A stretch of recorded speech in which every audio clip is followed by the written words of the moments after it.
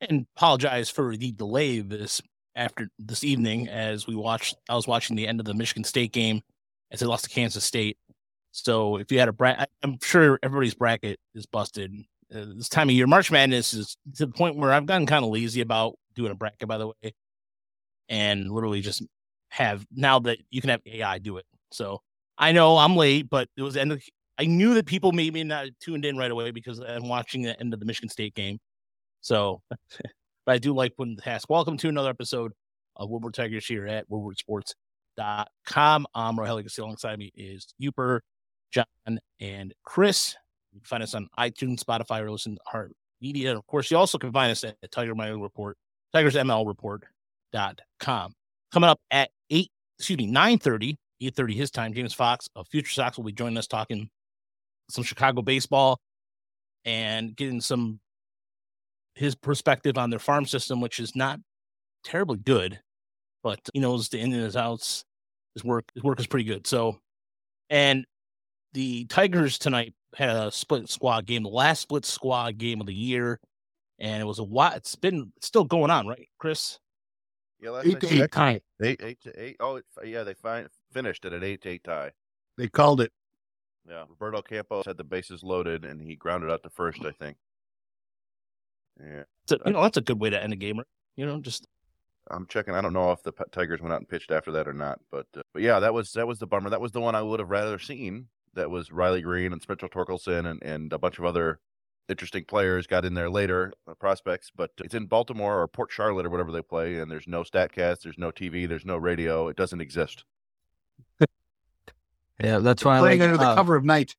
Yeah. That's why I like baseball and basketball, because they don't end in ties. Any sport that ends in a tie, not for me. I don't know.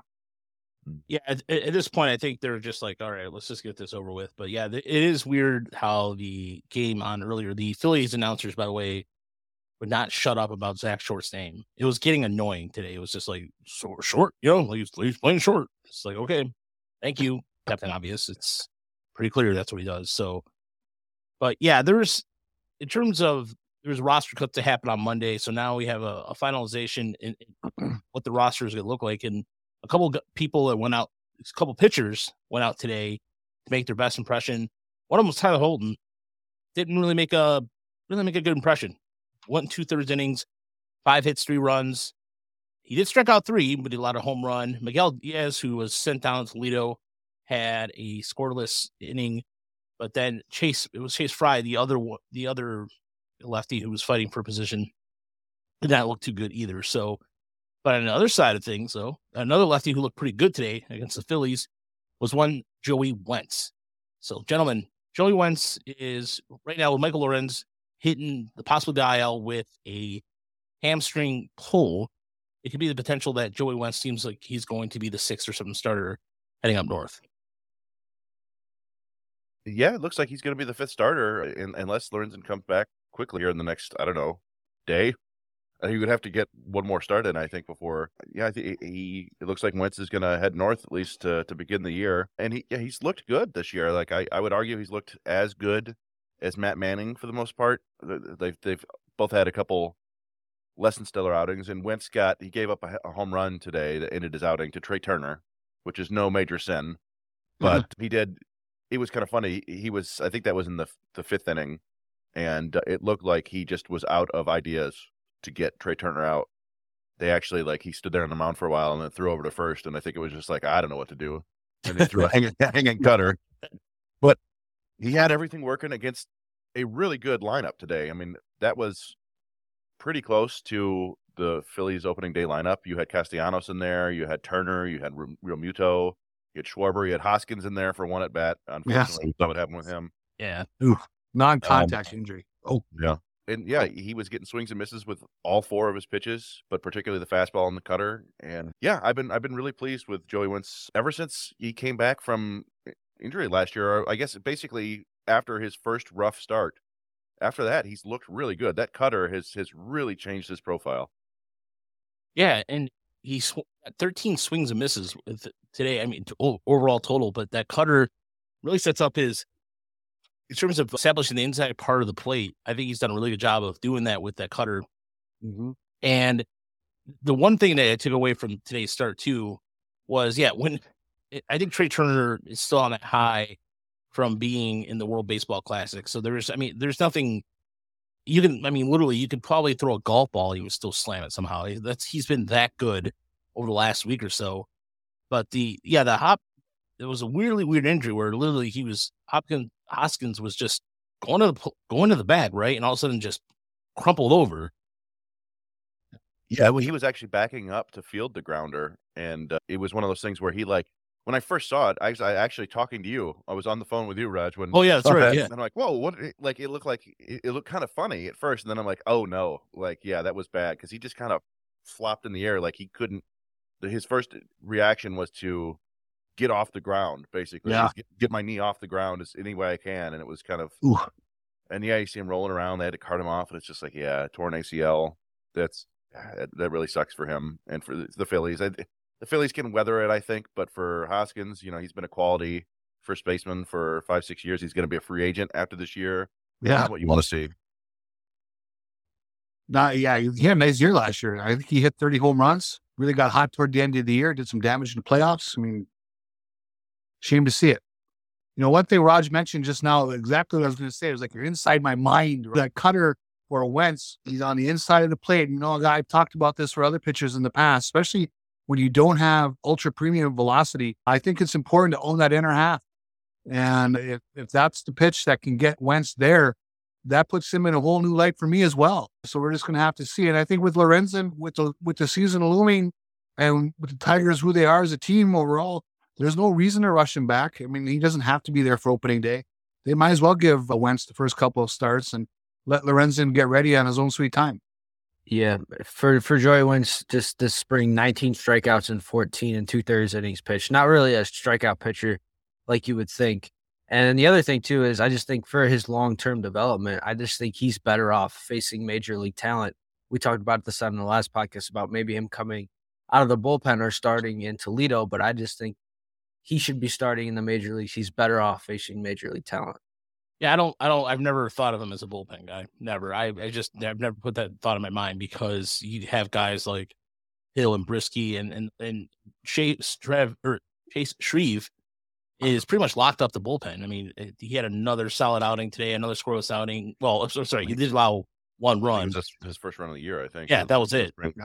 Yeah, and so the Tigers do have to make some interesting decisions here because I put on my roster 2.0 that they would have to 4 non-roster invites. And somebody asked me if that was a little aggressive on my part, but in all reality, it's kind of forcing the issue. The Tigers have to force the issue a little bit because one of the things that you can say about Cesar Hernandez is, he's not going to be here long term. He's a guy that, okay, maybe you can give that position to Andre Lipsius, but Lipsius is not ready. That's what Detroit believes. And so if you have a veteran, if you're going to be competitive, why not put a veteran out there and play him at third?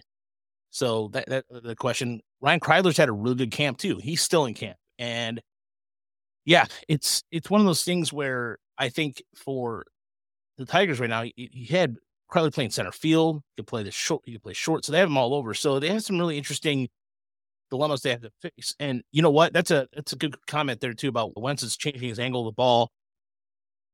And you're right. It comes out when he comes out last second, it is hard to pick up on his extension. So that's a good call there. Stop it in our chat. So yeah, definitely a good call because the Tigers, again, he's a guy who I think is going to be kind of like a fifth inning, or excuse me, a fifth, 4 for 5 starter in the back end of that. But no, I mean, Trey Wingner, I almost said Wingner. I did not. Has had a really good spring, and he will probably get a spot in the bull. I think he's got a lot in the bullpen. I don't know about you guys, but the back of the bullpen to me looks a little, I think it's solidified. Essentially, I mean, people worry about Tyler Alexander. There's no way they were not going to carry Tyler. They were going to have Tyler Alexander on his team. He was going to be on his team regardless. He struggled, but he's a veteran, so that's excusable. Unless he was really bad, but he hasn't been that bad. Just one thing that I've been thinking of, we've discussed a couple times about the Tigers seem to, like, hey, suddenly they have starting pitching depth, and suddenly they don't.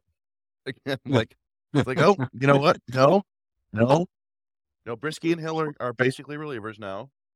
Alex Faedo pitched himself back to AAA, where he might be a reliever down there too. So you're looking at Joey Wentz as your 6th starter, and then after that, I mean, it could be Mason Englert as your 7th starter. It could be Wilmer Flores, or Reese Olson.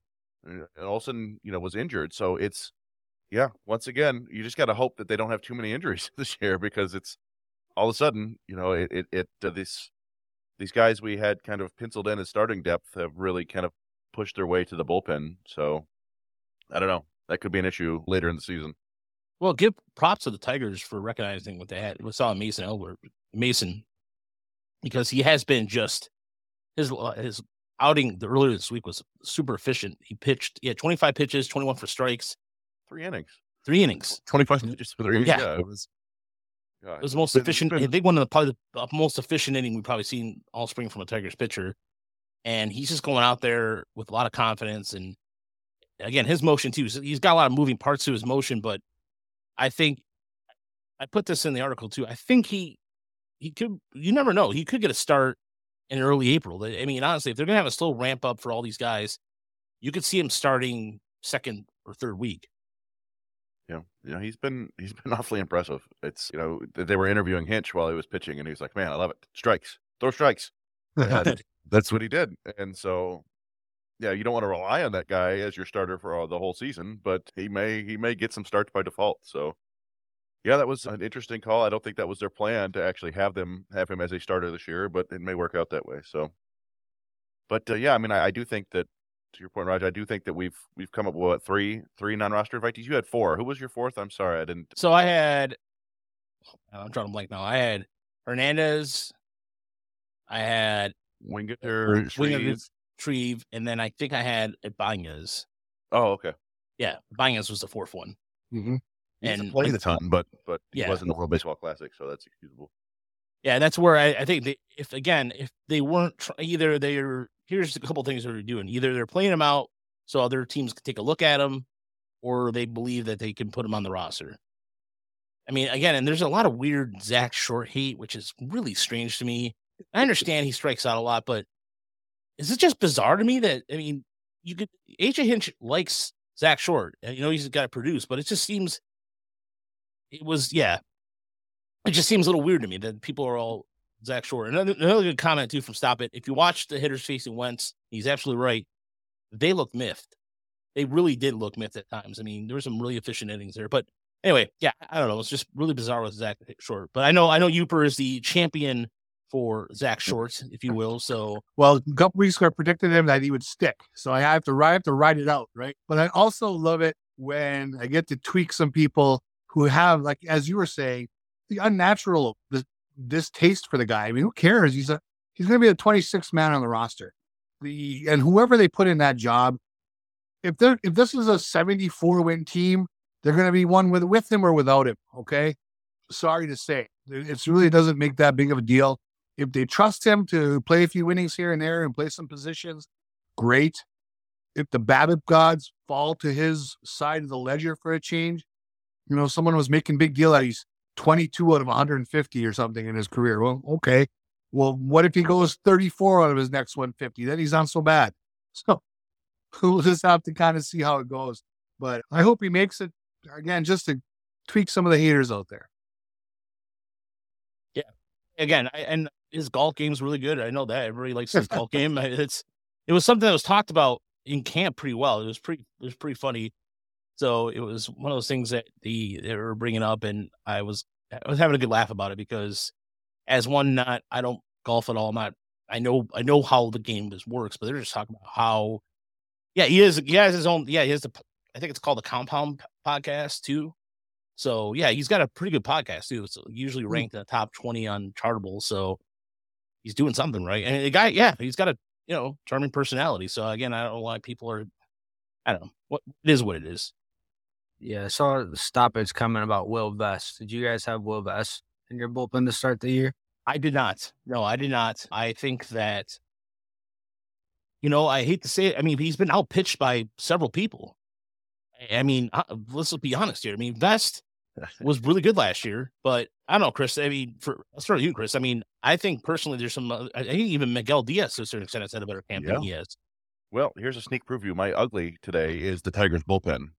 Ooh. And I will just say that bullpen has like a 29 ERA right now this spring. He's been terrible. And he's got options, so they can send him to Toledo. It's one of those things. They mentioned it in the broadcast the other day, I think, that like it's just the opening day roster. It doesn't mean you're going to be in Toledo all year. Right. And we've seen Will Vest be a competent big league pitcher. He just doesn't have it right now. And I don't know how you can bring him up. Like at a certain point, you've got to reward the guys who perform in spring training, right? There is sometimes there's you get kind of grandfathered in if you've proven it for multiple years in the bigs. But yeah, they'd rather have you trying to figure it out in Toledo than in Detroit. So I don't have Vest making the team either.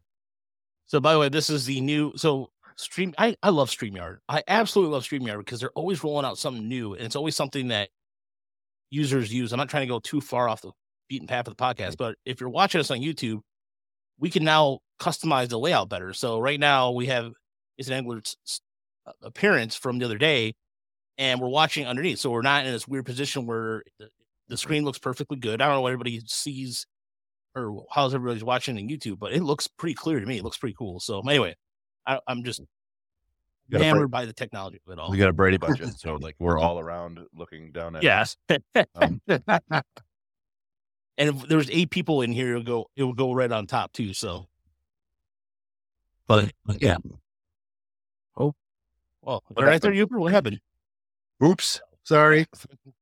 So we should get into the segments quick because James Fox will be joining us in about 10 minutes or so. So without further ado, let's go inside the numbers. And John, I'll let you kick off inside the numbers for this week. Well, mine was similar to Chris's. I think it was his ugly for the Detroit Tigers. My number is 6.04. That is the Detroit Tigers ERA, team ERA this spring. That's second worst in baseball. Giving up the second most home runs with 44, 114 walks. Teams are hitting 286 against them. Again, spring training, and you don't want to take too much, but the bullpen has definitely struggled a bit. There has been some bright spots to it as well, but kind of not what you really expected. We kind of expected the pitching to be the stronger suit of this team, and the hitting not being so strong, but it's kind of been the opposite in spring training. Again, I don't know how much you really want to look into that, but spring training, it's almost been the full spring training, and the hitting's been pretty solid and the pitching not so much. All right, Uper, what about you? My numbers are 90% and then 37 inches. The people who were watching the Mexico-Japan game the other night got a real treat to see the young pitching phenom, Hiroki Sasaki. If you watch that 4-inning outing, he did give up the home run. Obviously, that was his low point after giving up 2, kind of soft hits to extend an inning. But the guy looked really, really promising, extremely amazing. The 90%, according to the Baseball Savant, the most ever pitches or fastballs over 100 miles per hour with 25 fastballs in the outing by a starter. So he was really showing ultra premium velocity for a 21-year-old out there. It looked like he had good command of it too. It also had a lot of run. That thing was moving everywhere. So that was really impressive to see. But the coolest part is probably his second best pitch, the splitter. The splitter is pretty much everything we were told Casey Mize's would be, except it is. They had him for an average drop of 34 inches with a maximum of 37. Over 3 feet. I mean, are you kidding me? That thing dropped 3 feet. That's the definition of dropping off the table, right? The kid's 21. He won't be able to come over here for a few more years unless they circumvent some rules for him. It'd be wonderful to get him in the big leagues. I'll tell you. I don't know who would get after him, where he wants to go, but it should be fun to see him in the pros someday. Not in the pros. He's in the pros over there, but in the major leagues. Chris, what about you? Yeah, I'm going to go back to Japan, but I'm to the point now where like the talent in Japan is so impressive. I just kind of want to make them like the AL Extra West. Yeah, but like just expand the Far West. Yeah, the Far West, or I guess it's technically the Far East. But yeah, I'm going to go with the other side of the ball. My number is 115.1. That's the exit velocity of the home run hit by Munetaka Murakami for Japan on Tuesday against Merrill Kelly in the U.S. If you're not familiar with Murakami, he just turned 23. And he's the 2-time Japanese Central League MVP, back-to-back. Last season, he won the Triple Crown and broke Sadaharu O's record for home runs by a Japanese player with 56 in one season. That's He's an a absolute record that's been monster. the same for a while too. That's a record that stood for a while too. Yeah, forever. I think I want to say Vladimir Valentin or somebody broke it. A foreigner hit more, but the Japanese record, he broke it that last year, and he didn't have like a crazy World Baseball Classic, but he showed up when it mattered the most. He had the walk-off double against Mexico, which, by the way, he hit 111 miles an hour, and he hit that bomb in the final. And I was looking up, there were just 19 home runs in the major leagues last year hit that hard, 115 miles an hour, and they were by mostly by the guys you'd think. 4 from Judge, 4 from Stanton. He had 3 from Vlad Jr., 2 from O'Neill Cruz, and then 1 apiece from Pete Alonso, Wilson Contreras, Otani, Julio Rodriguez, Gary Sanchez, and Jorge Soler. So this is another guy who's not going to be to the majors for another year or two. But, basically when he shows up, he's going to have as much power as anybody in baseball, and that's pretty spectacular. I said, just bring Japan on. Just bring them over. I want to see these guys more often. Yeah. When you're watching Japan, I mean, the little fundamental things, the way it's just like a fundamentally sound baseball, and it's even like some of the swings too. It's just like this. I don't know. Like maybe I'm just maybe we're romanticizing it too much or something, but it seemed like a different brand of baseball. And not that we haven't watched Japan before in the World Baseball Classic either, but they just looked really efficient. I mean, the starting staff and just all the little things, even like we were trying to, when Sandoval was cruising through and they were trying to do like the old school way of trying to button get on, which you don't see too often much anymore in the modern game, but they were doing everything you would think that we see teams do before to get on base. Here's how I view it. They play the game. That team, they look like a team that's been together for a long time versus a team that was thrown together last month. It just really, that's where I think that efficiency comes. Somehow they kind of meld together. They really play well. Yeah. Yeah, I mean, they're going to force, if the U.S. wants to compete in this thing, I don't know how much they do, they're going to have to start bringing their best pitching. Yeah. Which Japan does. I mean, those are some of the best pitchers Japan has to offer. And let's think they're playing fundamentally sound, but they also have players. Yeah. They have guys, we talk about Sasaki throwing harder than just about anybody. Tommy is crushing the ball farther than anybody. It's like, these are legit best in the world type players, and they're coming for us. They've won 3 World Baseball Classics now out of 5? It's yeah. And of course, it's all legit because A-Rod said they don't use analytics. Yes, of course not. Yes, they're just throwing 102 just based on diesel Pete's. They're not going to pitch labs or anything like that. There aren't pictures of all those guys drawing line. Says okay, considering the Japanese is one of the forefronts in technology. Anyway, beautiful. By the way, this is how good he is in terms of the list of, and this is from MLB.com, the list of starting pitchers who've hit triple digit velocity as many times in the entire game, pitch tracking, which goes back to 2008. Hunter Green, 6 times. Just Jacob deGrom, twice. Nathan Eovaldi, once. Tura, once. He's just the 5th pitcher on record with 26 fastballs clocked at 100 plus miles an hour in a single game. So, and did you have a stat on the viewership or no? Was that, heard you correctly on that or? Oh, that was actually from last week. It was the Japan-Korea game. Yes. So for Japan, like 66 million or something. So I got 2 inside numbers. So the average fastball by Sasaki, by the way, this is all World Baseball Classic. Because honestly, I know we're going to be going Tiger and White Sox heavy shortly, but just what we witnessed was fantastic. And so 96%, and that's how much of the viewing audience was watching Japan versus Mexico. 96% of TV owners or TV viewers in Japan were watching that game. So I don't want to hear. And Russo, I think Russo. I don't know why. High Heat is just one of those shows. It just sounds like an old man complaining. It's just. I don't know if you guys saw what he said, but that was on First Take, right? Yeah. Yeah, I saw that. That was going to be my ugly, honestly. Yeah. We'll save that for later because I want to pile on him later. But the other stat I had was the 96% ownership or viewership and 100.19 was 100 5 miles an hour was his average fastball velocity in the semifinals. That's just, It was hard. he throws hard. But that split finger was something what we watched between him and even Ohtani too. Ohtani in the ninth, he had him come out close in the game. I mean, he had to run out there in the eighth inning. He was coming down from the bullpen. The whole set, everything was awesome. And I really enjoyed it. And I'm glad that for everybody out there who's watching us, I hope that, you got something out of the World Baseball Classic, because I know our next guest did, because he also had some representation among Team Cuba.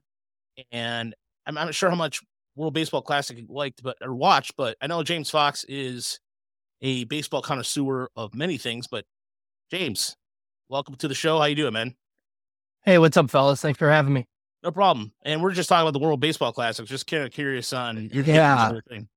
Yeah, so I mean, honestly, I didn't watch a ton till the end as a prospect guy. I liked watching Japan just for when Roki Sasaki was pitching, and we went through a whole thing on our podcast just about how the system kind of sucked, and that kid's not going to pitch in the big leagues till probably after he's 25 because of it, because he can't make any money. But obviously the White Sox were well represented. I didn't really know how to feel just with Moncada and Robert playing for Team Cuba as guys that are hurt all the time pretty much. But, we avoided a scare at the end there with Moncada, but it seemed like that actually, kind of, I guess, got them in rhythm and playing, I guess, better than I thought it would. So it ended up being okay. Eloy Jimenez was with the Team Dominican Republic, and Lance Lynn was pitching and whatnot. So I think everybody pretty much came out unscathed, but I'm one of those guys it's always scared to death about losing guys for my favorite team for playing in tournaments and stuff like that. So I would have been totally fine if the White Sox would have told those guys no, but it seemed like kind of a big deal, and it ended up working out fine.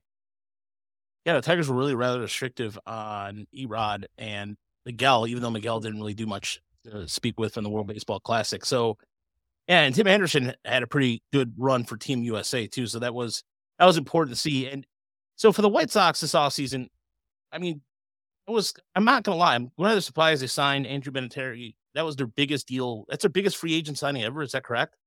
Yeah. Yeah, it's crazy. I mean, they've had extensions that have been more total money. But yeah, man, Jerry Reinsdorf never handed out $100 million contract. And you've heard all the, they've had offers. They thought they signed Zach Wheeler for 5 at 125.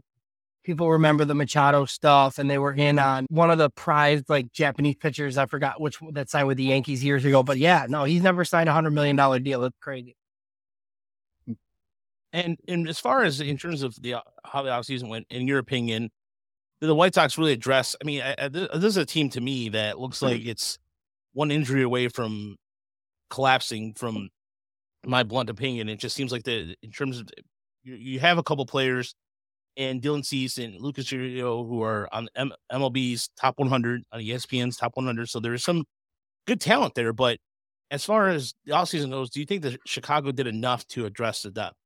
No, I don't think they ever do enough. I mean, it's hard to address depth with 40-man roster space, right? Your depth kind of has to be prospects and guys that you can option up and down, and they don't really have that luxury right now. I mean, I wanted them to let Jose Abreu walk just because I didn't really think he fit with the right. Now, could you make the argument to trade Andrew Vaughn and pay Jose Abreu? Maybe, but those two couldn't coexist with Eloy Jimenez on the same team, and I wanted them to get left-handed in both corners. It seems like they're going to do so. So they're going to be more balanced, but I mean, it's a team that's just hurt all the time. If they're healthy, I think they can win the Central for sure. But like you said, you're relying on guys that haven't played full seasons and they don't have much depth. So did they do enough? I mean, no, but the payroll's really high. It wasn't going to go much higher. So I was actually surprised, I guess in a positive way, that they signed Bennett.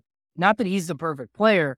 I just kind of expected them to kind of patch it together with something cheaper. So the fact that they even spent there, I was a little bit surprised. Yeah. I wanted to ask you about Luis Robert, because I have a friend who thinks he's going to win MVP this year. I don't know about that, but what are you kind of expecting from him this year? I think he's kind of the guy I was looking at to kind of be the face of the White Sox and kind of lead that offense now that Abreu's gone.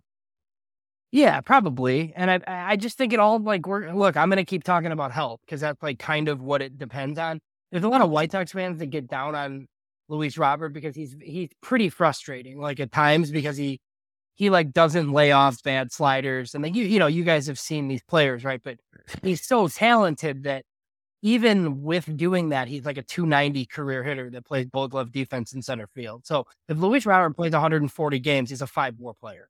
Like he's going to be really good. Sometimes very frustrating. He gets a lot of big hits off good pitching, but he'll also come up and swing at 3 straight pitches, like, and go sit down like other times. So I think it just comes down to like how many games he can play. If it's less than 100 games, like, they're probably in a lot of trouble. And if he plays like 130 plus, like, they're in pretty good shape because he's pretty good. James, my name, they call me Yoop, just so you know. Nice to meet you. All right, man. How's it going? We're good. Some of this, we're one thing we can probably make bank on is Pedro Grifol will stay awake in the dugout, right? Yeah. Beyond that, what kind of upgrade do you think the managerial role plays for this team this year? Oh, huge. I think you could be in the dugout and it would be an improvement. And I just met you. The Tony thing was very frustrating, more so because like it seemed like the front office was, and look, like the front office has their own shortcomings and they've been in place for 20 years, right? So like if you wanted to clean out the whole thing, there's not many White Sox fans that would be upset with that. But like they built this team so that they could move on from Rick Renteria and hire their own guy. And then the owner hijacked the process and put his buddy in charge. And look, then you kind of talk yourself into it, right? Because it's like, oh, it's Tony La Russa. How bad could it be, right? And I kind of thought from 7 to 10 every night, Tony would be fine. And he would have issues like with the players. It was the opposite. He was totally fine with the players. He ran like a weekend at Bernie's like team where there was no leadership or no anything. And, as everybody kind of saw, he was terrible. I mean, it was basically Willie Mays on a Met. Mm-hmm. So, like, I've always kind of been a managers are overrated guy. I think I've changed my tune a little bit after seeing Tony La Russa the last 2 years. But yeah, no, I think it'll make a big difference. I mean, obviously the players have to be healthy and play. That's the biggest thing. But absolutely, there's just so many things and instances where stuff was just counterintuitive. Like, Frank Menachino was the hitting coach. He took a beating. Hitting coaches always take a beating. I know, the guy, in Detroit too, that used to be with the White Sox did too. And it's just Scott Coolbaugh you guys had, right? But, and it's like being a big hitting coach is freaking impossible, right? But I mean, he has like a good message of plate patience and homers and this and that. And then, you have the 76-year-old manager that's, hey, don't be afraid to poke one the other way. So it's just like mixed messaging all the time and along with injuries and everything else. And you kind of saw what happened to the 2022 White Sox because of it. And even with all that, they were still a 500 baseball team somehow. So even if Grifol's if he's neutral effect versus the negative effect, that's not. Well, so I've always kind of thought managers, like there's 5 really good ones and there's 5 really bad ones and the other 20 are kind of the same. Yeah. Grifol's probably in the 20. And like, I think that's like a huge improvement. The other thing, like Ethan Katz is pretty respected as a pitching coach. And I'm curious to see just how different the bullpen looks like, using high leverage guys in the 7th, if that's your toughest spot, right? Like some of that stuff didn't happen with Tony because he invented like the modern bullpen. Like when Tony did it, like I don't think anybody's going to take away take Tony La Russa out of the Hall of Fame. But I mean, it's just not the way games are managed and the way games are played anymore. Having he pitches the 7th, this guy pitches the 8th, this guy pitches the 9th. I'm very interested to see how it goes this year when they're probably not going to do that sort of thing anymore. One of the story you mentioned Scott Coolbaugh, and that was definitely one of the storylines around here was how bad the offense was for the Tigers last year. It was historically bad, but the White Sox offense wasn't very good either. And was it just mostly the injuries, or was it there's something else going on? Because Moncada had a 76 WRC plus, and Robert wasn't having a great season. You guys ever able to figure out what went on there? Well, so I do like that the new guys, and everybody likes new guys, right? They're speaking the right language. I think they're talking about pull power. So the White Sox have had this approach for years where they hit it up the middle the other way, and they thought their power plays to the opposite field, to the alleys, and for whatever reason, their ballpark didn't play that way. And obviously, I'm sure you guys all heard the stories about how the baseballs played different in every ballpark and the humidors and all that stuff. And they just didn't hit for power at all. and they really don't walk. And one of the things was like, they don't really strike out much either, but like, it doesn't matter. Like if you're not hitting for power, right? Like they just like hit a ton of singles. They don't walk, they don't hit homers. So that's the thing that has to change, especially like you look at the lineup on paper, right? Like the White Sox lineup, like they should have guys hitting homers. So that's been like a big emphasis this spring, has just been kind of like, they don't want to pull balls like on the ground, right? Like if you're going to pull the ball, they want to pull the ball in the air, and then the other stuff's to the opposite field. So yeah, we'll see. I mean, that's going to be one of the big storylines of the year. I think if they hit for power, they'll be much better. If they don't, then, it'll be similar and the offense won't be very good. Yeah. I'm also curious about Garrett Crochet. I know, did he get Tommy John? Is that why he was out? He did, yeah. And he's due back, though. It sounds like he's going to be at Charlotte here to start, and then early to mid-May, he should be back in the bullpen. Yeah. Do you have like kind of faith in your rotation? Obviously, Johnny Cueto was really good for you guys last year. Didn't bring him back. Lance Lynn kind of struggled a little bit last year. Giolito really struggled. What are you kind of thinking for, the White Sox rotation this year? Yeah, so I think it's solid. I think you'd always like to, you hope that a Chicago team could go out and spend like on an ace, right? I think that was like the one thing they really needed, instead of like, you go out and you spend $8 million on Mike Clevenger and then have to deal with that nonsense like all the spring training, right? And he's actually looked okay. Like he'll be fine, like as a fifth starter, even though the fans like aren't really very happy that he's here, obviously. But and then the rest of the guys that get the big bounce back season for Giolito, he's a free agent at the end of the year. I expect Cease to be really good. Lynn was good down the stretch, but was hurt a ton. And then Michael Kopech's the wild card. So, kind of like Raj said on the way in, like it's just like if they have any injuries at all, it's Davis Martin and 2021 third rounder Sean Burke. Like he's one of their like immediate guys, and Jonathan Stevers, like another kind of prospect out. So they don't have much pitching depth. So I think the rotation's good, like if they're healthy enough to pitch. But if there's any injuries, like I said, like it's a pretty thin group, like depth wise, like at a lot of spots for the White Sox. So the White Sox are almost like Team Jenga. Yeah, very much. Pull that wrong one out there, I got a problem. So yeah, it's kind of like, I mean, if they could win 95 games and win the division, and people would maybe laugh, right? Because like there's a lot of people that thought that they had the best roster in the American League, like going into last year, and then it was an abomination, right? Like they signed AJ Pollock last year, and I was like, okay, well, I mean, you pretty much fixed all your holes, like they're going to be pretty good. And then they were, maybe the most disappointing team of my lifetime. I mean, just like I hated watching that baseball team last year. Like you just wanted it to end. And I'm sure you guys have had these seasons where it's like, I wish they were just buried. Like I wish they were 15 games out so I could stop paying attention. But with Cleveland and Minnesota, they'd get to be 3 games out and you get sucked back in, and then they'd be 5 games out, and then they'd be 2 games out, and then they'd lose 6 straight. I mean, it was brutal last year. So yeah, like part of me wished they would have been buried till we could have all stopped paying attention and just kind of moved on with it. But that was one of the more frustrating seasons I followed. Yeah, last year for Tiger fans, last year was one of those historically 100 years they're breaking in terms of offensive records. It was insane. And we were just talking about the new manager impact that will definitely help out. But what I wanted to talk to you about was a gentleman who brought us together, because this was a few years ago. I was at Motor City Bengals, and I was asking about one Oscar Colas, who I thought was going to originally be a pitcher, and this is how we got to know each other. And he's had a really good camp, and he's seems like he's the real deal. And is he a guy is going to make his major league debut next week? Yeah, I think so. I think he's on the team. I don't think they have much of a choice, but look, Rick Hahn back in November, it was always kind of thought like the White Sox needed 2 outfielders, kind of like what I told you guys. Like they didn't want to play Andrew Vaughn in the outfield anymore, nor should they want to do that. Gavin Sheets isn't really an outfielder either. So when you let Jose Abreu walk, you need 2 outfielders. Obviously, they went on to sign Benintendi, but at like the GM meetings or whatever, Rick Hahn kind of mentioned Oscar Colas by name and kind of said like, oh yeah, he'll be given every opportunity. And like, they don't usually say that type of stuff, like unless, they kind of meant it, right? He played 7 games at Charlotte last year, but he pretty much blitzed the minor league last year. I mean, he's a 24-year-old. I don't think, and something we talked about on our show a ton, I just don't really see the point of him going back down, because the flaws that he does have I don't think would be issues for him in the minors. Like he had a really bad chase rate last year in the minors, like 40%, and he didn't walk a ton, but I mean, like he just destroys bad pitching.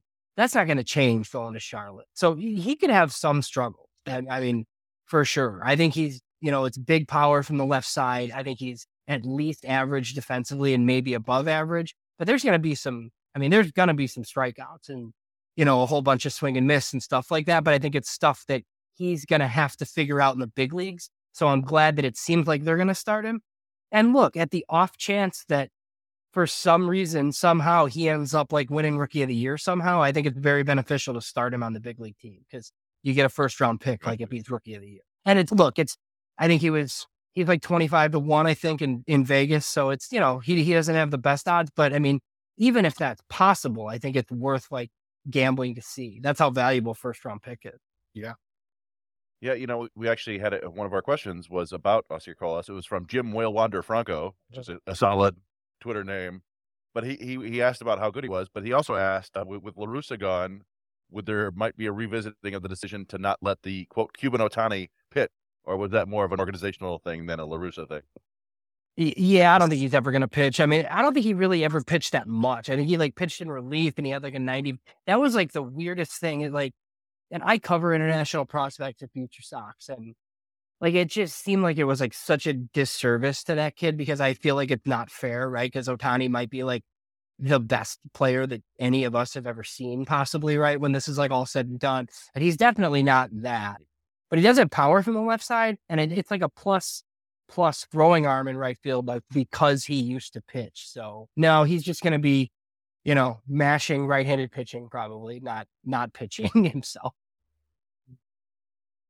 Yeah, and one of the things too about the White Sox that I find interesting is that in terms of you talk about having Andy Katz there as a pitching guru, similar to what players have with Chris Fetter. As far as arms go, beyond, we're talking in terms of like Double-A or anybody that can really call up along the lines of Davis Martin or even AJ Alexy. Yeah, like that's right. That there is there any of those guys that can really come up and the returns for Chicago that could make a contribution this year? Yeah, so I mentioned Sean Burke earlier. I mean, he was a third-round pick 2 years ago, I believe, out of Maryland. He had a pretty good year last year. He made 2 starts in Charlotte. I think he's some of their immediate pitching depth. The thing is, I don't know how closely you guys pay attention to like the AAA scene, but the White Sox Charlotte affiliate is in the International League, and it's like all bandboxes. Like their stadium at Charlotte is insane. Like we talked to the hitters, and the hitters love going there. But pitchers, like if you have like a 4.40 ERA there, it's like you did well. Like the ball just flies out of there. So I'm curious to see like he could go there and like his numbers could kind of not be great, and the org could think like, okay, we've seen enough, like, for him to be like the next starting pitcher or whatever. So, but I mean, after him, like, look, the White Sox have a lot of like pitching depth, like in their system finally, but guys are just like really far away. Like they've drafted college pitchers the last couple of years that I think should pitch in the big league, but it's not going to be in 2023. So yeah, that's what I was wondering. Where do you think Peyton Payette is? Yeah, so probably Kannapolis, and I think like 80 innings or so, but he's ready to go, which is interesting. I mean, yeah, those are like the kind of moves you should make when you draft. Like, so they drafted Noah Schultz, who's a local kid here in the first round, and like high school pitchers, as you guys know, the riskiest demographic that you can draft. 6'9". Yeah, right. 6'9" lefty high school pitchers, like the riskiest demographic in a riskiest demographic, right? So when you're going to do something like that and shoot for like top of the rotation upside, like balancing it out with a Peyton Pallette and a Jonathan Cannon after, I think makes a lot of sense because you kind of insulate yourself to 2 guys that are safer. I think Peyton Pallette would have been like a top 25 pick if he didn't have Tommy John in college. So, you pay that guy $1.5 million and put him in your system, and hopefully it's, it sounds like it's all things go, but you never know. I mean, Tommy John's usually fine now, but who knows? And if he could get 80 innings this year, I think he'd be on track for, to where at least we're talking about him in 2024. Sure.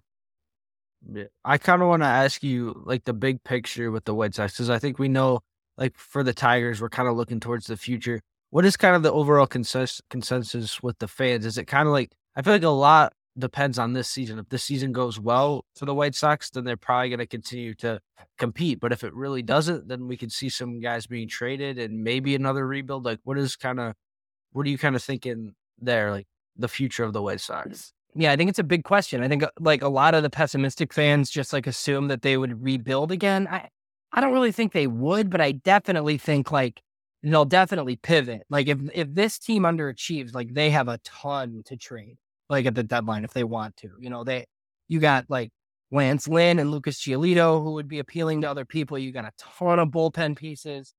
Tim Anderson's a free agent at the end of next season, and their top prospect, Colson Montgomery. So look, I don't think they would like go full teardown again because I think they have too many like younger type position guys that are like under contract.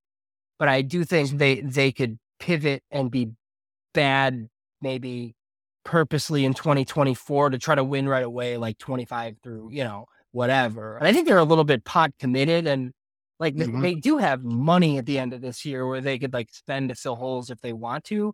And you're going to have like Eloy Jimenez, Luis Robert, Andrew Vaughn, and like some of those guys. So I don't think it'll be a true rebuild, but I mean, if they underachieve, like it's going to be super interesting because the manager will be there and like the front office should like obviously be fired.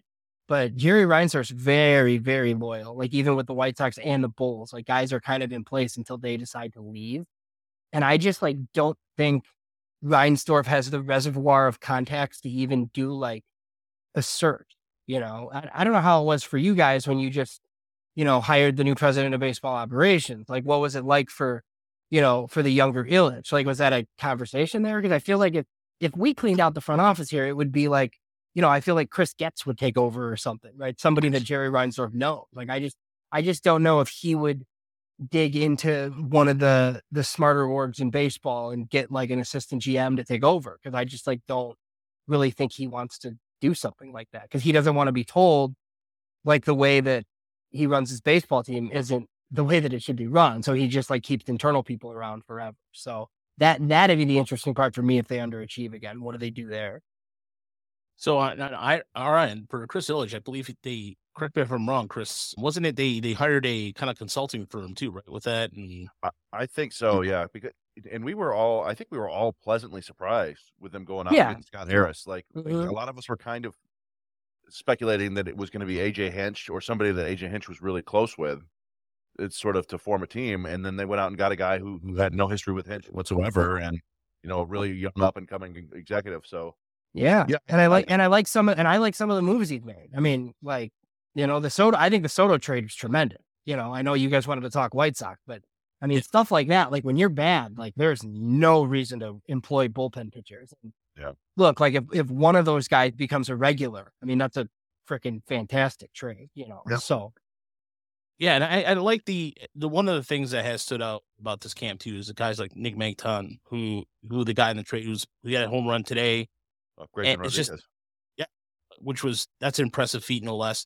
But it's just the position versatility, which I think for a guy like Andrew Vaughn, he probably comes back to his natural position. That's where I think the Tigers are not going to be a playoff team this year, no doubt. But I think one of the things that's going to be different this year, at least we get to see this variety of. It's not going to be the same lineup over and over again. It's just it's going to be the mother of invention or necessity because that to me is going to be intriguing because if this is going to be another long year for Tiger fans, and I know all Tiger fans are just complaining on and on about how long it's been since 2016, but I feel like there's some pieces on the roster now that are at least are like, oh, okay, well, Matt Verlin's got some interesting upside, and I do like the fact that they have one of the things in the offseason too was the fact they go to the waiver wire like it's nobody's business. Like that's a thing that Avila would once in a while would do something, and then you're just like, oh, okay. But then when the most obvious choice was supposed to be out there, they fell asleep at the wheel. Yeah, it's something the White Sox actually did this offseason too, where they grabbed like 3 or 4 like relievers off of like, and the guys have been pretty good like in camp. There's a Gregory Santos, like has been awesome in spring training. He the young guy that threw really hard for San Francisco. They just didn't have any spots for him and DFA'd him, and the White Sox picked him up. And, the Franklin German is a guy from Boston that they grabbed. And it's just like something that the White Sox haven't done. Like they've always kind of gone out and spent money on the Joe Kellys of the world and guys like that. And I feel like when you have limited resources, you should be like creating your own bullpen, like if you can, with cheap flyers like this. And then you could spend your money on like actual players that you need. It's just kind of been a point of contention for me. So yeah, that was like a little bit of a change for the White Sox. I mean, like guys as an outsider, like, I mean, you really need Riley Green and Torkelson to be awesome. And like, if that's the case, like maybe you're bad, like I know you talked about how last year sucked, but I mean, look, when you're bad, like you got to capitalize on being bad. And the Tigers did that at least. Like it could be worse. Like you don't want to get, you don't want to win 77 games if you can win 60, then so it's kind of, and you don't want to do it 3 years in a row. Right. But it's not bottoming out. It's not the worst thing in the world, especially when it gets a guy that nobody thinks is any good at the job fired and you get to bring a guy who you like in. So, it's not all bad. Yeah. Yeah, we had another question. This was from our buddy Nick Spillane, who was on the show earlier this week. I feel terrible that I missed that one. Sorry, Dick. But he was asking about prospects. He said, beyond Lennon Sosa, Oscar Colas, and Colson Montgomery, what White Sox prospects are worth getting excited about? And I just, before we get into that, I just also wanted to get your thoughts here on the Project Birmingham. Yeah. Which I thought was really cool. And if you want to talk about that some more, that would be cool. So we got a lot of mixed like feedback on it. There were some guys like we talked to Jim Callis. He thought it was really cool. And Keith Law said like, hey, why the hell not? Like, it's like totally different. I think the people that didn't like it just kind of thought like, they did bump a bunch of guys up to AA that had no business in AA. And it's very easy, I think, to say like, oh, your stats don't count. Like we just, you're here with all these guys that we care about. Like, don't worry about it. But then like, I mean, you're hitting like 089, right? And you're telling these kids like, oh, we don't really care. And but you're like still getting your head kicked in, right? So, I mean, I think everything we kind of heard was positive. It was kind of like an instructs environment or like when the teams had the alternate sites, like, so they just like took all their top prospects and put them at Birmingham. And literally our people that cover like in Birmingham said that there's like 50 players in the dugout. Like it was crazy, and like they'd use the inactive list or whatever to do it. And I think part of the reason was the White Sox had a really college heavy draft and there's no short season high rookie ball anymore. So I think they just like wanted to send all these college guys to Low A Kannapolis. And they were like, okay, well, we'll just take all these guys and send them to Birmingham. I don't know that they would do it again. I don't know that anybody else, would necessarily do it again. But I think it was good. Like you get all your rovers and, your hitting coordinator and your pitching coordinator and all those type of guys, like getting all of their like instructor eyes, like on your top players. I think that part of it was cool. But I mean, I definitely understood both sides. And look, the one thing I liked about it was that it was like something new and it was like different. And the White Sox did it because they're not known for like new initiatives. They're really not. Like they are not outside of the box thinkers in most cases. So, and then the prospects, like one guy that's kind of burst onto the scene a little bit, another Cuban third baseman, Brian Ramos. He's like, I think he's going to play the entire season as a 21-year-old at Birmingham. He was on some lists. I think he was like 48 in baseball from Kylie McDaniel. He's got big power, plays third. So he'll be at Birmingham. A lot of White Sox prospects go to Birmingham and it's really tough. So like when you go there and hit kind of like Lenny and Sosa did last year, we kind of take notice because it's a place that's really tough to hit. And then, like I mentioned, like there's some pitchers finally, Noah Schultz, Peyton Pallette, guys along those lines. Christian Mena is like kind of a sleeper pitcher in their top 10. He'll be in AA. He's a pretty safe, probably like back end starter. So, and then they picked 15th, which is higher than they were expecting to pick, like in a really good draft. So they should keep adding. Yeah, we picked your brain on the present. We picked your brain on the future. I want to ask you about the past. What is your favorite like White Sox team? I know the 2005 team with like Paul Konerko won the World Series. I know the 2021 team was pretty good. What is your favorite White Sox team? Before I did one quick question, and that's involving Cespedes, who seemed like, I don't know, did he take a step back in terms of, I was looking at some of his numbers, and he's spent 2 years in AA. Is he any closer? I mean, it's still striking out at a 30% clip. Yeah, not really. I mean, kind of like what Adam Engel was, I think. I think Cespedes is a big leaguer because he can play all 3 spots and he's got like a really good outfield arm. He really mashes lefties in the minors.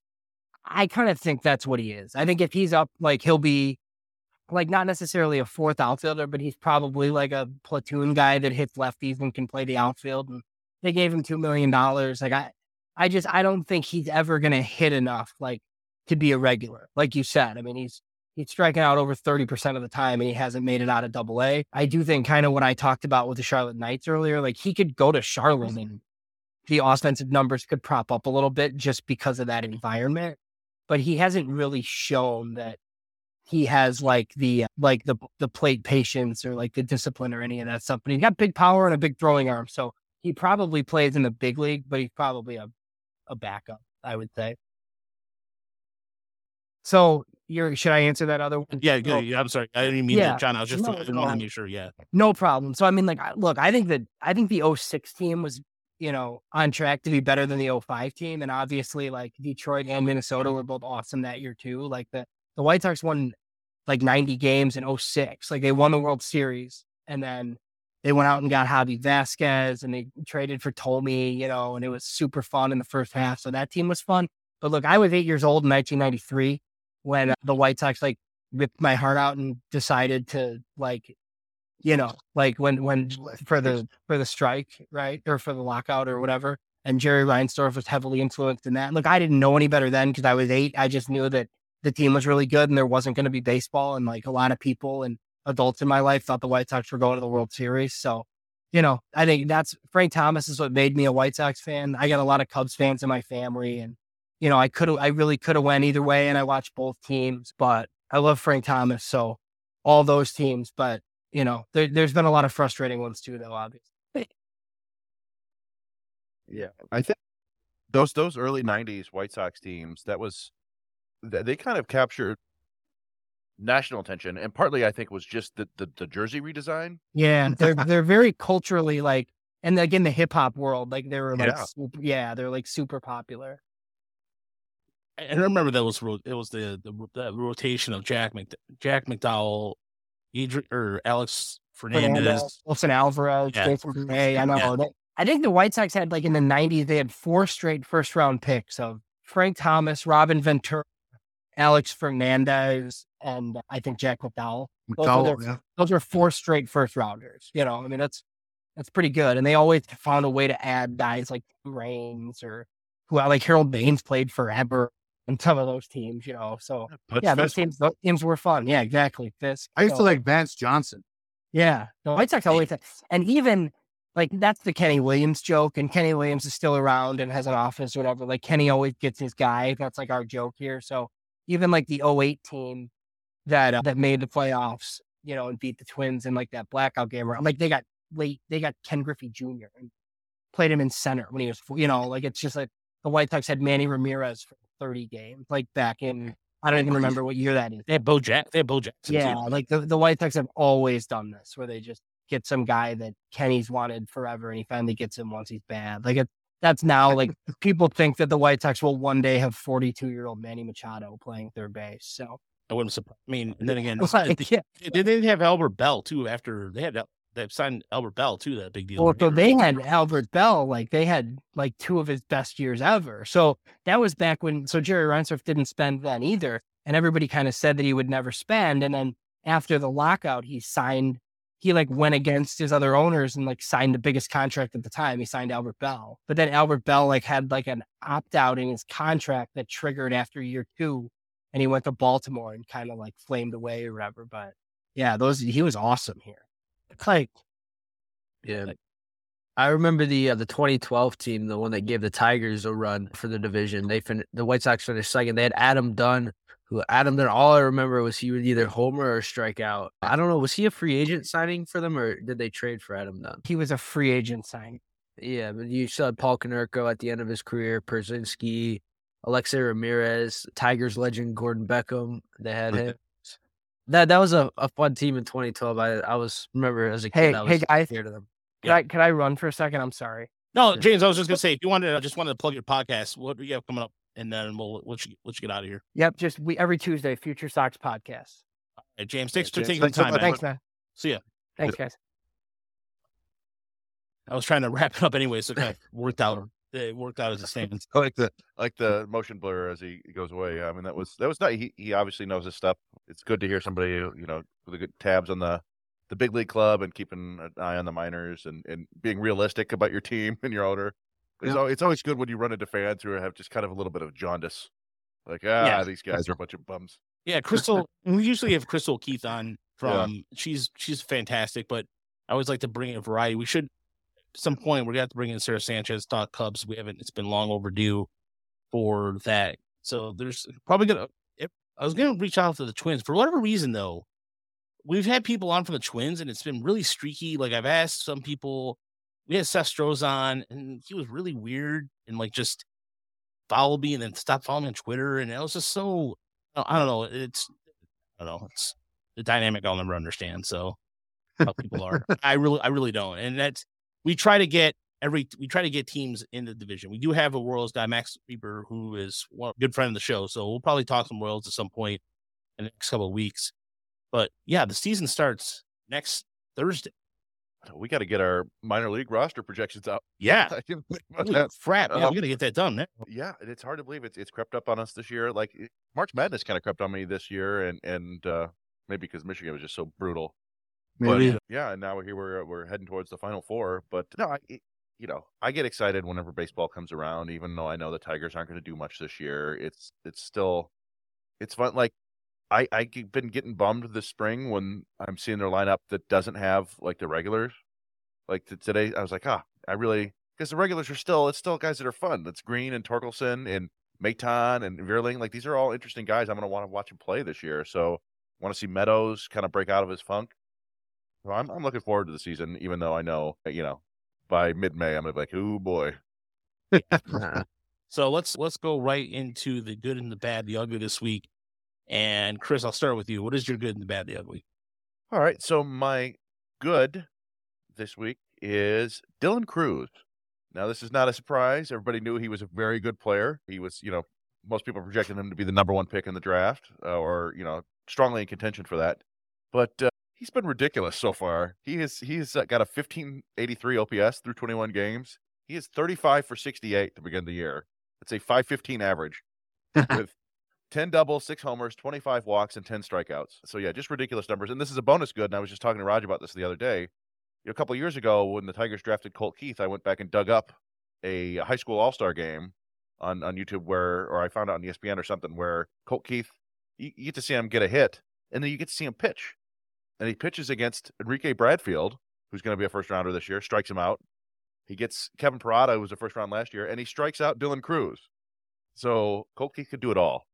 So that was, I don't know, there's kind of a bonus good there. My bad is, I don't know, this isn't exactly new, but it kind of, just seeing him pitch the other day reminded me of it. It's Mike Soroka. No, it's just a reminder of how much baseball can suck sometimes, where, he was once looked like the very best of an incredibly deep crop of young Atlanta Braves pitching, which included like Mike Fultonevich, and, that lefty who couldn't throw strikes, I forgot his name, and you got Colby Allard, and you had, Ian Anderson and Max Fried and all these guys, Joey Wentz. Soroka came up to the majors at 20, was awesome in 2019, went 13-4 with a 2.68 ERA, came second in Rookie of the Year voting, 174 innings, just looked like he was going to be a real, maybe not an ace, but like at least a solid number 2, number 3.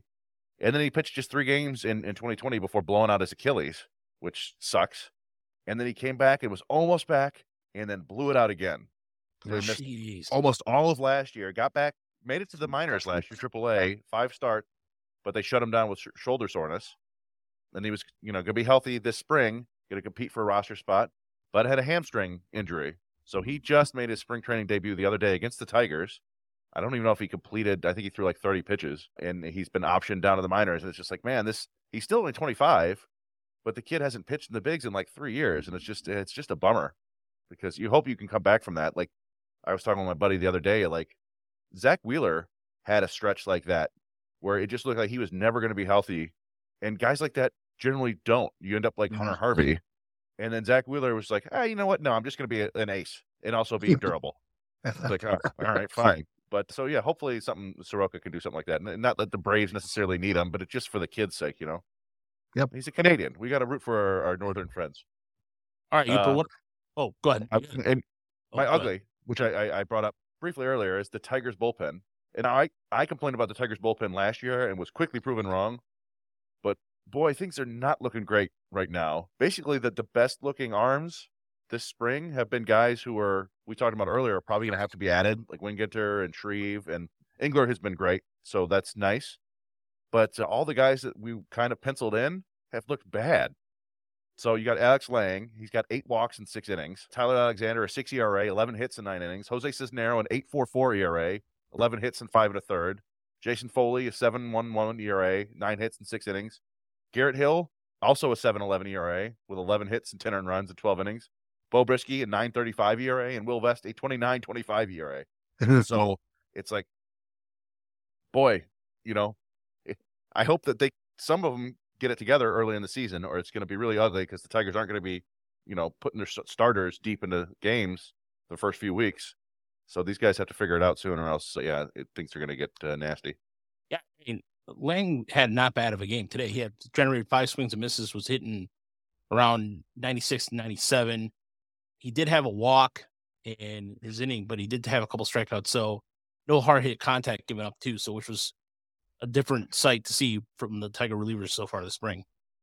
Yeah, I mean, he's a guy, I think he walked more people or had a higher walk rate than Gregory Soto last year. So, you know, out of the frying pan and into the whatever.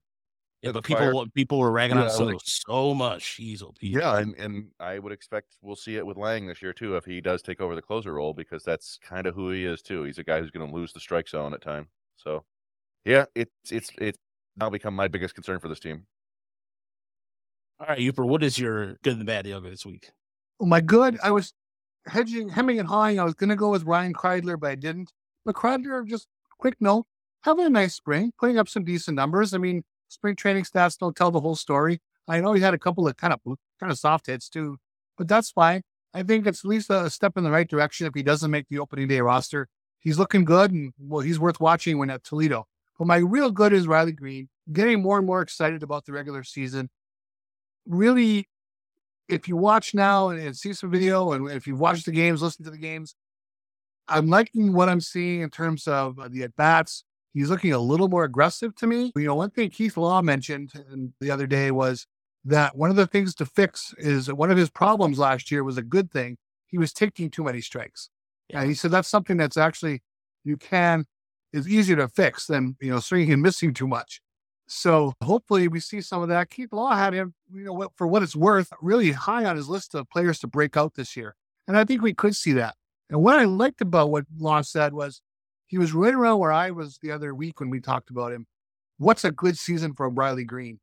You know, if he hits about 280 with about 18 to 20 home runs, you know, puts up a 3.5 WAR season, boy, then it's really Katie bar the door from there. You know, we could go a lot of good places starting next year. So that was my good. Riley Green, be excited. My bad was kind of funny today. I get home from work, I flip on Jeopardy, and the category, I forget the exact name of the category, but it was like famous JVs, right? Yeah. And one of the answer is they show a picture of Kate Upton and Justin Verlander, and they basically ask, who is he, right? And got 3 blank stares back at the screen from the 3 contestants. So JV's rating not quite where he wants it to be. Yeah. He doesn't do well with the Jeopardy demographic, evidently. So I thought that was kind of fun. My ugly, always a good thing to have a chance to say, screw you, Rob Manfred, right? What in the name of Bobby Savoy is going on? Now, we all know Bobby Savoy from The Natural. He was the bad boy. Maybe had a few extra donuts now and then. Couple extra pieces of bread and peanut butter, okay? A little hefty, little mobility challenged, perhaps. But the kid picked the winner. He made that bat. He put that bat in Robert Redford's hand, and that ball went out of the stadium. And in Rob Manfred's world of these days, that kid's out because they're going to be timing the bat boys and bat girls right now. if they're not doing the job on the field to keep the game moving, they're getting replaced. So I want to know who is doing the bat boy and bat girl evaluation, and what are the metrics they're setting up for these bat boys? Are they putting a stopwatch on the bat boys? You've got to be kidding me. That just So sounds it's the like most absurd thing I've ever heard. yeah. They're going to actually rip the uniform off some poor kid. He stumbled once over the third baseline. I mean, give me a break. Also, and it's probably not a huge deal, but to me, it's a big deal. Are you saying now that no kid with some slight disability can ever be a bat boy in your league? Okay, they're just out because they're not running a good 40. Are they going to have a combine for these kids to see who's moving right? Absolutely absurd. Yeah, you know what? Look, no one likes being micromanaged. And so to me, this is just another example being micromanaged. I mean, it's the same. You can speak in the same vein of, say, I don't know, somebody's working from home and you're constantly checking in with them and texting them all the time.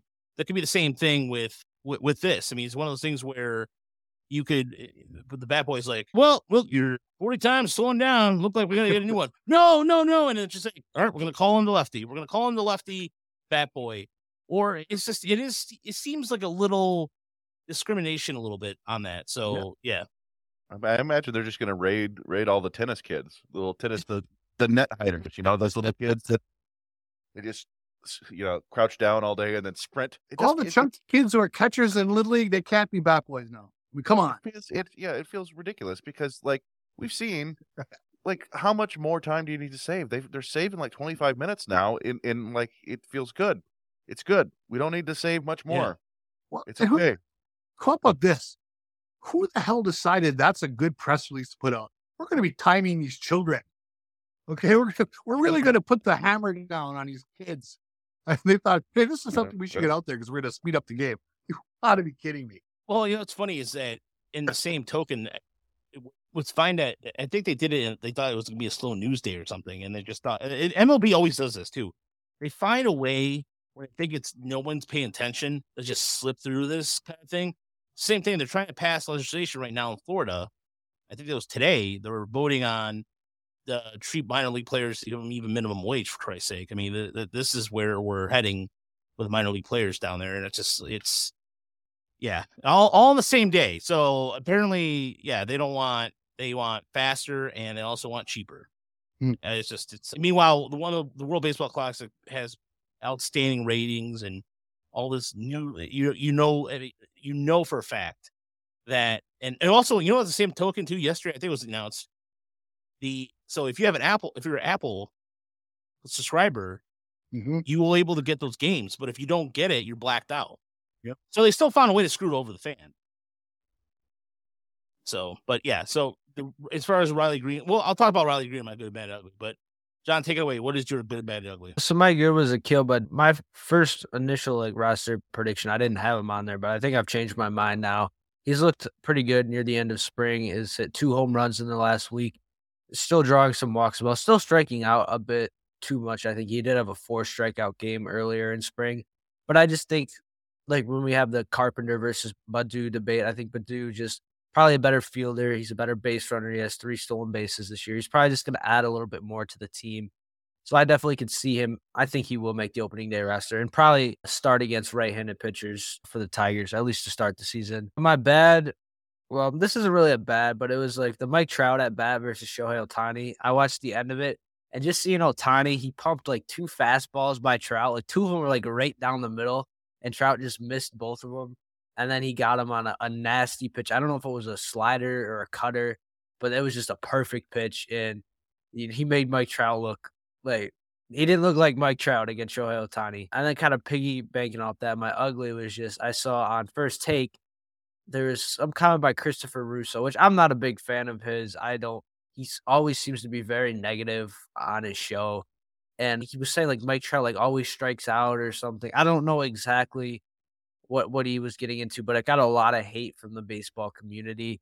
And I don't know. I feel like shows like First Take and all those bigger shows never really have too much positive things to say about baseball. They're always, got something to say that's going to make the fans mad. And that was definitely one of them. I don't know if you guys want to elaborate more, if you have more information. Oh, I do have. Those shows are always, they cast a wide net. They're a mile wide but they're an inch deep when it comes to facts. Yeah. So here's the audio, by the way, of this. Make this out to be an epic at bat. Really? What is Gibson and Eckersley then in the World Series in Game 1 when Gibson hobbled around the bases and hit the home run against Eckersley, Dodgers A's in '88, one of the great home runs in the history of baseball. World Series. Absolutely. But hold it now. Did you see the headlines today? Epic at bat. Incredible moment. What? But why? Because they're teammates?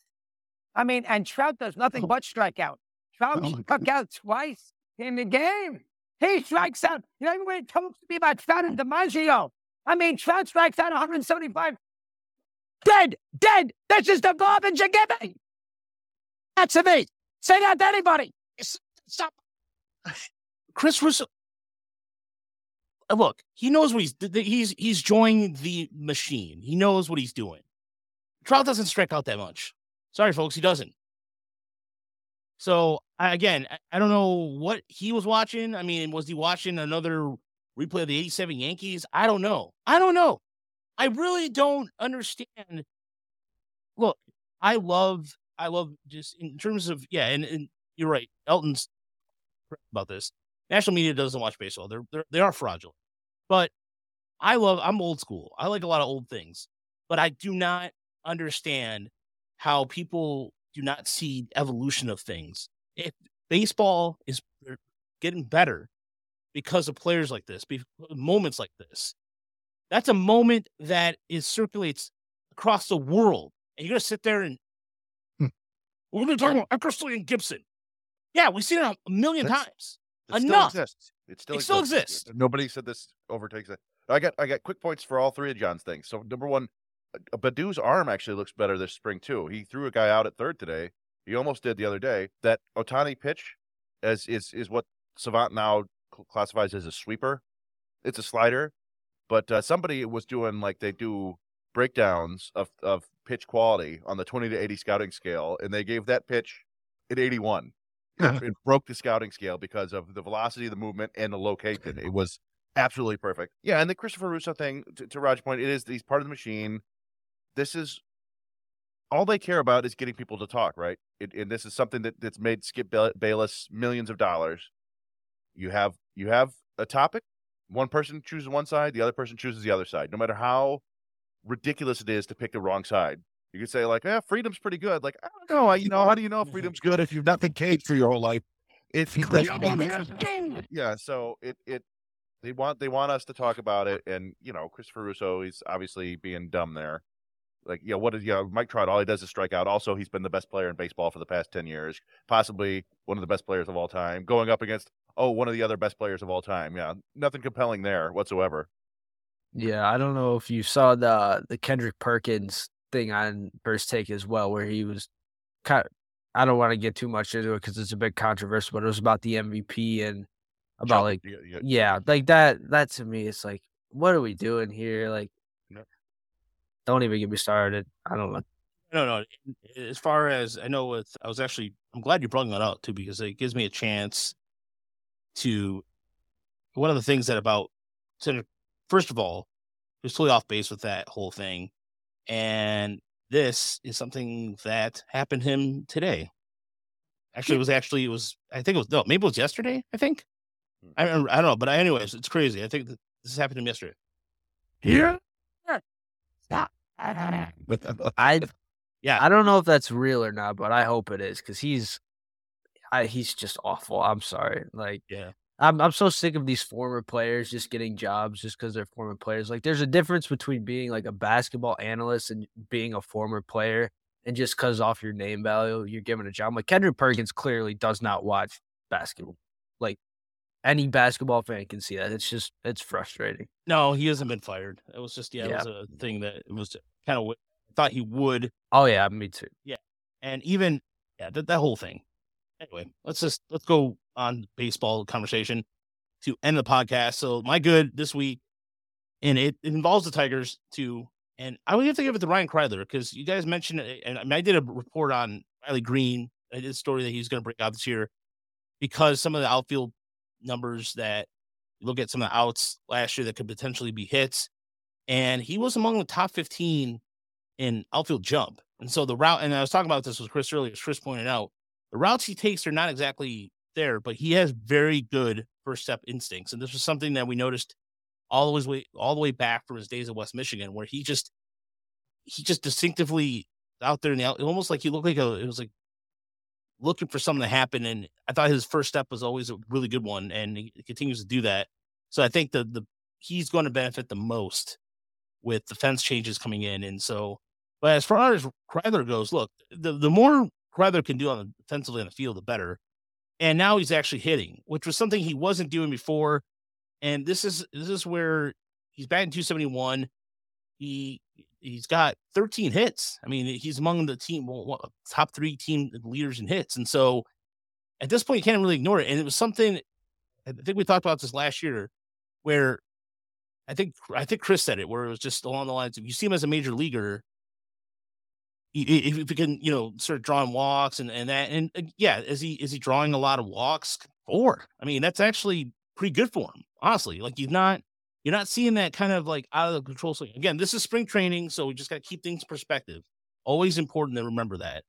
But Kreidler's definitely helped his case and made it very, very difficult for the Tigers to do that. And the other part of my good, by the way, talking about 100 miles per hour, Duran from Minnesota today, just gas. Talking about, he had 4 pitches and 100 miles an hour in spring training. Just like, man, whatever. And in the same game too, Nate Pearson for Toronto, who the Jays can get a healthy Nate Pearson. That's going to be a difference maker in the AL East. That's going to be a really big difference for him, honestly, because that guy has had tremendous upside, but he's been, I think, back injuries. I think it's been. Yep. So that's a good arm for the Jays to have. But Kikuchi, by the way, 15 swings and misses for the Jays today. 15. So if the Jays rotation can stay healthy, that'll help them a long way. My bad this week, honestly, like, I was just thinking about this from a perspective of anybody that did a bracket. I know this is not baseball related, but March Madness brackets are literally, have your AI do it. If ESPN tells you to do it, or maybe have your girlfriend or whomever, significant other, do your bracket for you, let your dog do it. Just don't waste your time on it, because it's just a waste. And that, in terms of like, even the other part of my bad too is all the people who were hating on the WBC just to be they're just pretty much trolls at that point. I just think that the World Baseball Classic was good. It was very, very good this year. And I don't think we're going to see a tournament like that it's going to be again till what, 2027? It is. Was it 26 or 27? 26, yeah. 26. Yeah. And so my ugly involves the farm system rankings that dropped today. So ranking all the farm systems.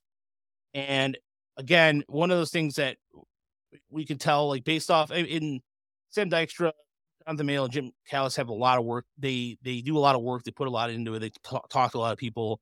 So the Tigers came in, and if you care about this kind of stuff, this is where I know that people are going to sit there and point to this and go, well, look, they said that the Tigers they're ranked near the bottom. They're 25th.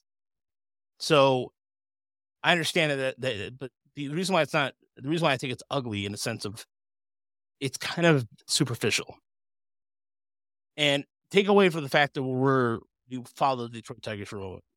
Think about that for a moment. You have guys like Cole Keith, you have Isaac Pacheco, there's other names being out there. But if you look at the history of it, and Chris pointed this out brilliantly earlier, a team that's never in the top 5, top 10, but always good every year? The Cardinals.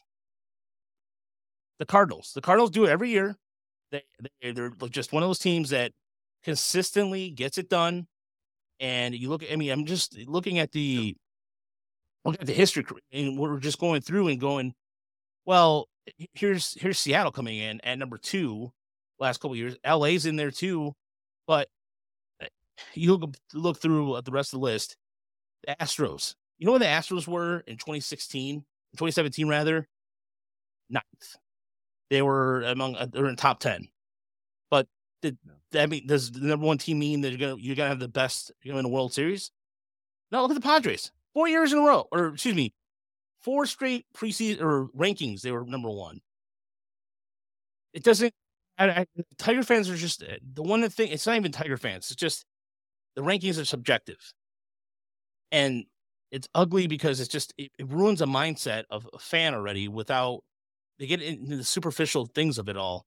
In all reality, I think the Tiger system is a lot better than the rankings, and these guys have to do all the systems, and a lot of players cover that. And so, I don't know. That's just and a lot of it is just it's impossible to pay attention to every prospect in every system and pay attention to the changes they made. Like if we were to do another top 30 right now, I might have Parker Meadows number 1 or 2 in the system. Yeah, based on how he's performing and his defensive ability now, where even if he doesn't hit that much, he's still going to be close to an average center fielder. And Joey Wentz is technically a prospect. He looks like he could be a mid-rotation starter. We talked about Keith. These things move rapidly, and they're just a snapshot in time. And I don't think the industry has caught up to what the Tigers' young players can do. And you see that when you still see guys like you still see Jace Young ranked first or second in a list. Yeah. And that's just based on his his draft pedigree. It's not really based on any production. And I don't know. So just go to our site. Yeah, exactly. Go to tigersmlreport.com because we are. I mean, by the way, speaking of which, I'm glad you mentioned that too, because next Friday begins the 2023 Minor League Tour, as we'll be live. We'll be there for opening. We'll be there for opening day. So Toledo, which is like it's the biggest party in Toledo. We went last year, and remember it was cold in the stadium. And like, where is everybody? And you went up to the suite level, and it was just a big drunken fiasco. Oh yeah, that was crazy. It was wild. I didn't know that they got done like that in Toledo, but I guess it makes sense. Yeah, didn't they have like a bunch of Jeeps out there too? Like they have that Jeep Row again, didn't? Well, there's like a Jeep Fest down there too, but I don't know. I always feel like there's a Jeep Fest every time we go down there. I think Toledo is just the Jeep Fest of cities. Well, I mean, Jeeps are obviously manufactured there, but still, it is kind of strange even on opening day, or no matter what day it is. But no, we'll be out there for that, and then on April 11th, we'll be out for Erie for opening day. We'll be out there for 2 days for that because, again, if you're going out there, do yourself a favor. Do not drive back the same day. Not worth it. Yeah. Not worth it. I mean, John, as a young buck, you might be able to do that, but I don't know, man. But John's gonna be as of next week. John's not gonna be with us for a week. He's gonna be on spring break. John will no longer be with us. I didn't mean ritual execution. No, have fun on spring break, man. That's good. My son, like all of his friends, are going down to Florida, so it's like me and hanging out with my boy. One thing, not to switch the subject, but when you were talking about Jeopardy, I almost thought you were going to bring up the woman yesterday that everybody was talking about. I don't know if you saw this, where people were saying she pulled a Cliff Clavin. She was up by like 15,000 with like $1,000 left on the board and got a daily double and bet 10,000 and missed it and then lost and she could have just walked away. Basically, nobody could have caught her, and she blew it. It was an own goal, epic own goal. Yeah, people were like, "Oh my god!" It was one of the worst things anybody's ever seen. But, yeah, that was crazy. And then the other woman, the other day before, all she had to do was bet an extra like $100 more, and she could have iced it. Okay, she would have had a runaway. She didn't bet enough, and then the last question meant something. She ended up winning, but it was colossally stupid. I mean, it was just bad math. Yeah, that's why I could never honestly like if I had to do math on a spot on Jeopardy, I would fail. I'm not. I can't bust out the calculator. Forget about it. That's why I'm a communications major, or that's why I have my degree in communications. So, do you have any other questions, Chris? Did we miss or we get them all? So the only 3 questions I saw were all about the White Sox. We had the Deadly Ninja Bees question about how many games can the Sox expect to get from Jimenez and Robert before they get hurt. But I mean, probably assume that those guys will deal with some injuries. It's different though. Like Eloy Jimenez seems to get hurt because he's just a big galoot in the outfield. Yeah. He needs to be a DH. And with Robert, it's like he gets hurt because he's like the Zion Williamson hurt. Like he's just 1,000% muscle. And when you do that, like the muscle just breaks constantly because you don't have enough fat on you. Yeah, that's that's brutal right there. But so anyway, thanks so much for listening to Woodward Tigers here at woodwardsports.com. Stay tuned. Like I said, as far as next week goes, we'll be live in Toledo. There'll be some roster breakdowns at tigermlreport.com. Some more content. We're busting out content there. There's profiles over there. So the first 10 profiles are up. So if you go to tigersmlreport.com and click on the scouting reports, it's top 25 and then scouting reports, they're right there. And to answer Alex's question real fast on YouTube, how many wins do you think Toledo will get this year? I think they're a playoff team. I think Toledo's going to make the playoffs. I think they're going to be really good. I think Toledo's going to be a pretty fun team to watch. I mean, it's always hard to tell based on who's on the roster, who might the Tigers need. But yeah, they've this is one of the things we talked about with Scott Harris, right? That he's been improving the team on the margins a lot through those waiver acquisitions and things like that. And a lot of those guys are going to be down in Toledo for most of the year. Yeah. Yeah, that bullpen's going to be stacked. Yeah, they should be a solid team for sure. And then it's a matter of like, does Colt Keith start there? How long does Parker Meadows play there? Is Justin Henry Loy there all year? Is Kreidler there? Lipsius? I mean, there's some quality players down there. So yeah, they should be a fun team to watch this year, which doesn't always happen in AAA. Yeah, I was thinking, what are the chances that Toledo's bullpen can be better than maybe one or two other major league bullpens? Because their bullpen, I don't know. I really like their bullpen. I mean, it might be better than the Nationals bullpen. I don't know. I mean, without doing a deep dive on it, I mean, it might be better than the Tigers bullpen. Well, I mean, the road to 75. The road 75 to Toledo is good. I mean, that's going to be a busy. Yes, they will be 100%. I mean, you're going to have probably Brendan White, Alvarado, Miguel Diaz, maybe. Yeah, definitely Diaz. Probably. Uceta, yeah. If they may. Excuse me. That's one of the things there are going to be some roster moves here soon. They're going to have to get these non-roster invitees on the roster. The guy from the Cardinals, right? Excuse me. Yeah, Pacheco. They also Rosenthal. Eventually, I think they're going to want to get him on the 40-man probably. So we should. Jose Alvarez. Yeah, I don't know what they're. No, he's going to be Tommy John, right? Oh, sorry. Yeah, you're right. But yeah, there's going to be some guys on the 40-man. Like, it wouldn't shock me if Uceta and Holton get removed from the 40-man and they try to keep them, but just one of those things where they try to sneak them through waivers. And Ronnie Garcia maybe. And we talked about it before. We don't want to yell about Zach Short, but there is some redundancy there, especially if you see Ryan Kreidler playing center field and second base and third base and shortstop. So there are going to be some difficult roster decisions soon. I don't know if they can. Tyler Nevin, he was playing well but got hurt. You don't ever want to ding a guy for getting hurt, but if you're not on the field, there's not much they can do, and they may try to sneak him through waivers too. So I don't know. There's going to be some fairly, I don't want to say substantial, but there's going to be a decent amount of roster movement here in the next week or so. Yeah, my biggest question is, will they carry 3 catchers?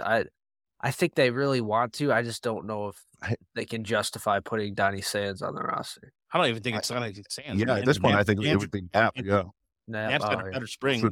Which would be another 40-man move. And I do think Hinch kind of secretly likes having 3 catchers. Not so secretly even. Yeah, he's mentioned it too. Yeah, but yeah, that's just that feels like more of a luxury too. That's like something that the Astros can do theoretically. Yeah, not the Tigers so much, but yeah. So on that note, we'll be back on Sunday. I'm sure by Sunday, I think the Tigers, if I look at the schedule, looking at the schedule ahead for the Tigers this coming weekend, you look at the fact that Sunday will be their last spring training game. So by Monday or Tuesday, we might actually wait till Monday or Tuesday till the roster's finalized. I don't know about you guys, but I think I'd rather wait to see what the roster looks like and then do a show. We'll see how it all plays out. So either Sunday or Monday will be our next episode.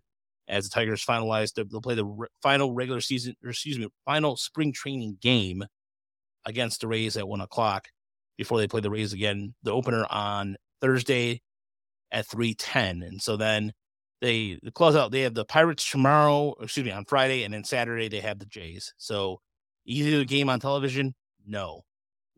So I'm not sure about maybe the Jays on television on if you have MLB TV. I watch that. So, but yeah. To answer Sojo's question, rapid fast, about to get out of here. They might win. Will the Tigers win 10 games before they lose 20 games? Is what he's asking. I think so. I think they're they're a little better than they are last year. So, but I don't know. We'll talk to everybody soon. Have a good weekend, everybody. Talk to you either Sunday or Monday. That'd be a fun one to bet on. Oh,